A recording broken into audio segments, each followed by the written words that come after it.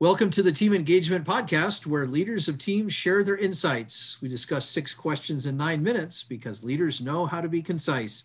Let's jump right to it with our guest today. The first question, in a few sentences, tell us who you are and what you do. Well, I'm James Tiley. I am about 25 years into a dual career of both radio, where there's no money, and financial technology, where there's plenty of money. So I decided to take it upon myself to integrate the two, and left Wall Street, moved down to Georgia, got out of New York entirely, and been on my own now for about, not on my own, but my own company now for about officially 10 years. Wow, fantastic. Congratulations. You're obviously doing some very creative things. That's great. It's Question number 2, what's the best thing about working with a team? Well, with my team, the best thing is that we have so many different facets. You know, we've got radio DJs, on-air coordinators. They all know music and marketing and fun. And then we also have the finance guys who understand accounting and regulatory environments for royalties. And a lot of social media people also. So it's funny when the finance guy is a big Aerosmith fan and he wants to talk to the on-air coordinator, right? There's always that bond. It doesn't matter what industry you're in. That makes a lot of sense. Yeah, that's one of the best. Oh, that's it. I like that a lot. I like how you're blending in the fun with the work, if you want to call it work. Well, that's great.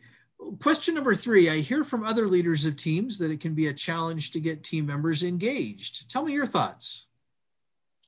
Take the same scenario, right?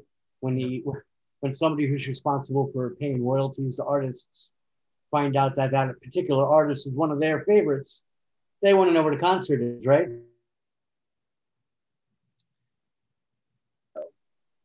Half the time, the social media people are like, well, when are we tuning in? Right? They're going to tune in just like a regular listener. And then when it comes to money, you know, the DJs are like, hey, when's the payments going through? So we do have that constant flow of getting along, right? Well, that's great. I like how everybody is getting along on an ongoing basis. That helps a lot. Question number 4, what other piece of advice do you have for leaders of teams? I think the advice that I typically give, because I do meet with others, tends to be appreciation, how to manage without micromanaging, but you still want to keep control, right? It's like a respectful version of non-micromanagement while paying attention. And I think a lot of leaders tend to always look for what they should be doing and not necessarily paying attention to what should be done. And what I mean by that is, in my scenario, you might be really into rap music. So why are we going to go push a major rock venue in front of that target audience, right? You have to know what they want, and that's what you should be doing, not what you think the audience wants to hear. So listening carefully to, I like that because it's a general principle as well. And I've liked how you've applied it to your business. But yeah, we have to not always assume that we know what's best for the customer or the listener or the patient or whatever, but try and listen to what they're interested in. And that listening is such a critical element of effective teamwork and, in this case, leadership and so on and so forth. So thank you so much for sharing that. That was a great comment. Question number 5, what other successful leaders of teams would you like to recognize that have had a positive influence in your life? Now, I got this question early from you, and I thought about it, and it's a loaded question. So, again, radio and Wall Street, the two are incredible when you figure out how to put them together based on the company that we have now. But when I started off really young, my first financial type gig, right, was with Jordan Belfort at Oakmont Stratton, which a lot of people know as the Wolf of Wall Street. And for all that you know and all that you hear about him, there is plenty of learning what to do and what not to do, right? I'm not going to take away from the experience because that was the main that gave me the opportunity to understand IPOs, profit and losses, what a stock split was, right? Or dividends, over-the-counter pink sheets, all this Wall Street stuff. I had no idea. I was 24 years old, right? Well, and he pitched it to us as money. You're going to make a lot of money. You're young. You're going to be good, right? But you live and learn. And then for many reasons, we all got out. I wound up going to Bloomberg. And I worked directly with Mike Bloomberg well before he was into politics. I kind of helped him get a little bit in the mayor. I was on his campaign for mayor. But I worked for him directly. And no matter what you think of him currently, I will tell you that 20 years ago, this guy, so I'm in a wheelchair, and I don't know if people can tell, but I'm in a wheelchair. I would drive to the railroad, get on the train, go into Manhattan, get out of the train station, get on a bus, take the bus up to 499 Park Avenue. At any given moment, the train could show up at a non-wheelchair accessible track, which meant Penn Station had to do something special just for me, which took a half an hour, easy. Then I would get on the bus if the bus didn't break down, and then get on that bus that didn't break down to get to 499 Park Avenue, assuming that there's no accidents or traffic. Got to the point, and so Mike had an open relationship. You would sit right next to him. Didn't matter who you were. He was one of you guys.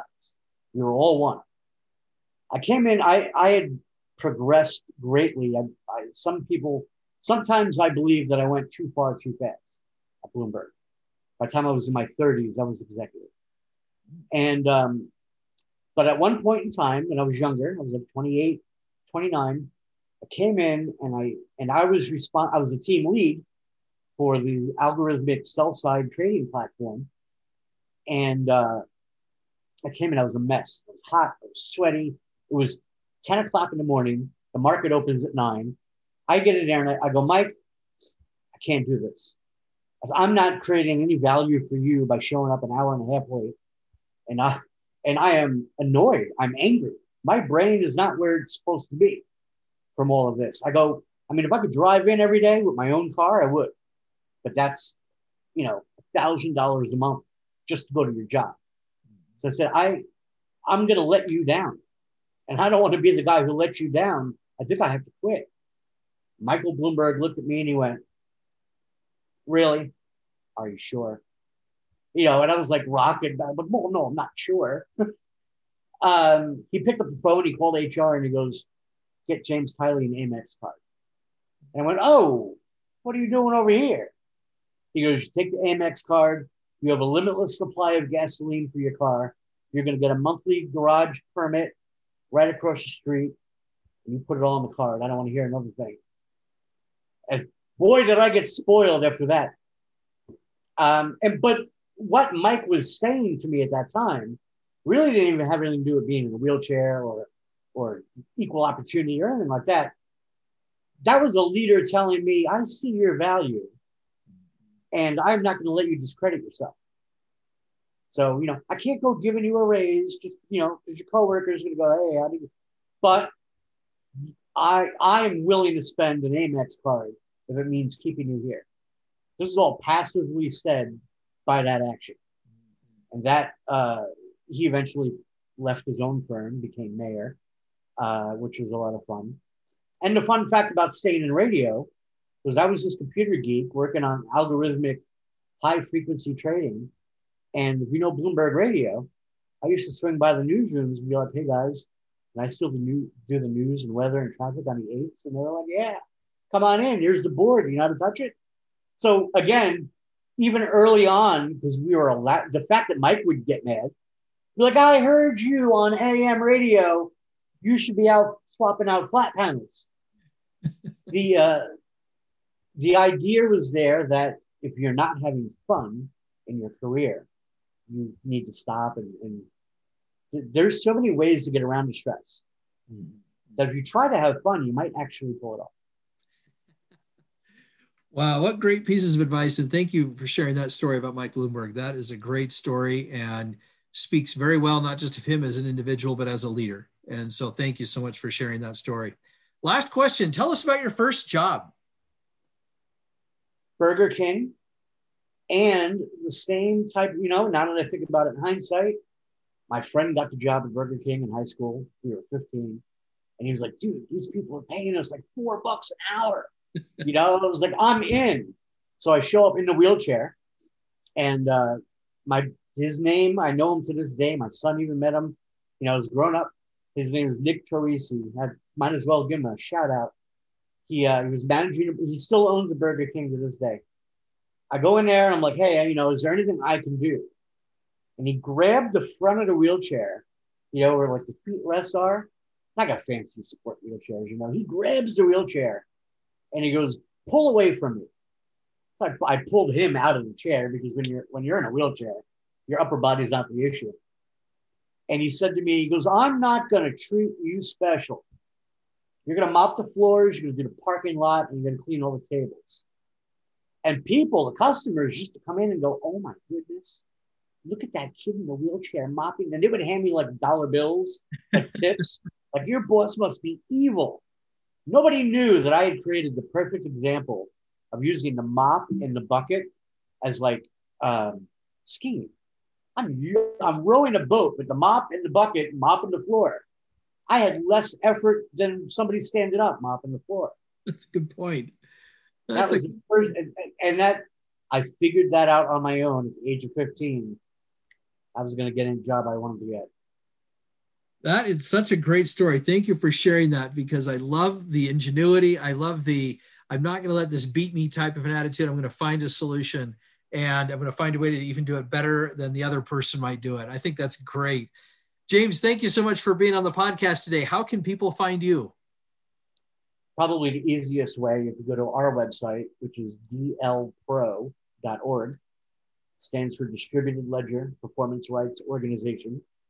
We're actually creating a blockchain technology for performance rights, like ASCAP and BMI, if you know these names, so that we are rewarding the artists for their appropriate performances without requiring auditing or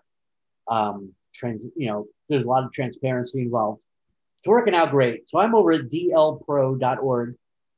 And I'm also on the radio. I made that a rule. If I'm going to do finance, I have a Saturday night rock show and a Wednesday night rock show on cyberfmradio.com, which we own, because our proof of concept is radio broadcast. So you get me on Cyber FM Radio or DL Pro. You can Google them. My name is Mike Bloomberg. Taught me to make sure your name is on everything down to the napkins. You'll find my name. That's great. Thank you so much. This is Sean Richards with the Team Engagement Podcast, where leaders of teams share their insights. For more ideas, go to teamengagementpodcast.com, and you can download our Engagement Booster tip sheet. We'll give you some ideas on how to boost engagement from the hire all the way to the time when you have to part ways with the company, or with the employee, I should say. And once again, that is teamengagementpodcast.com. Thanks for joining us, and have a great day.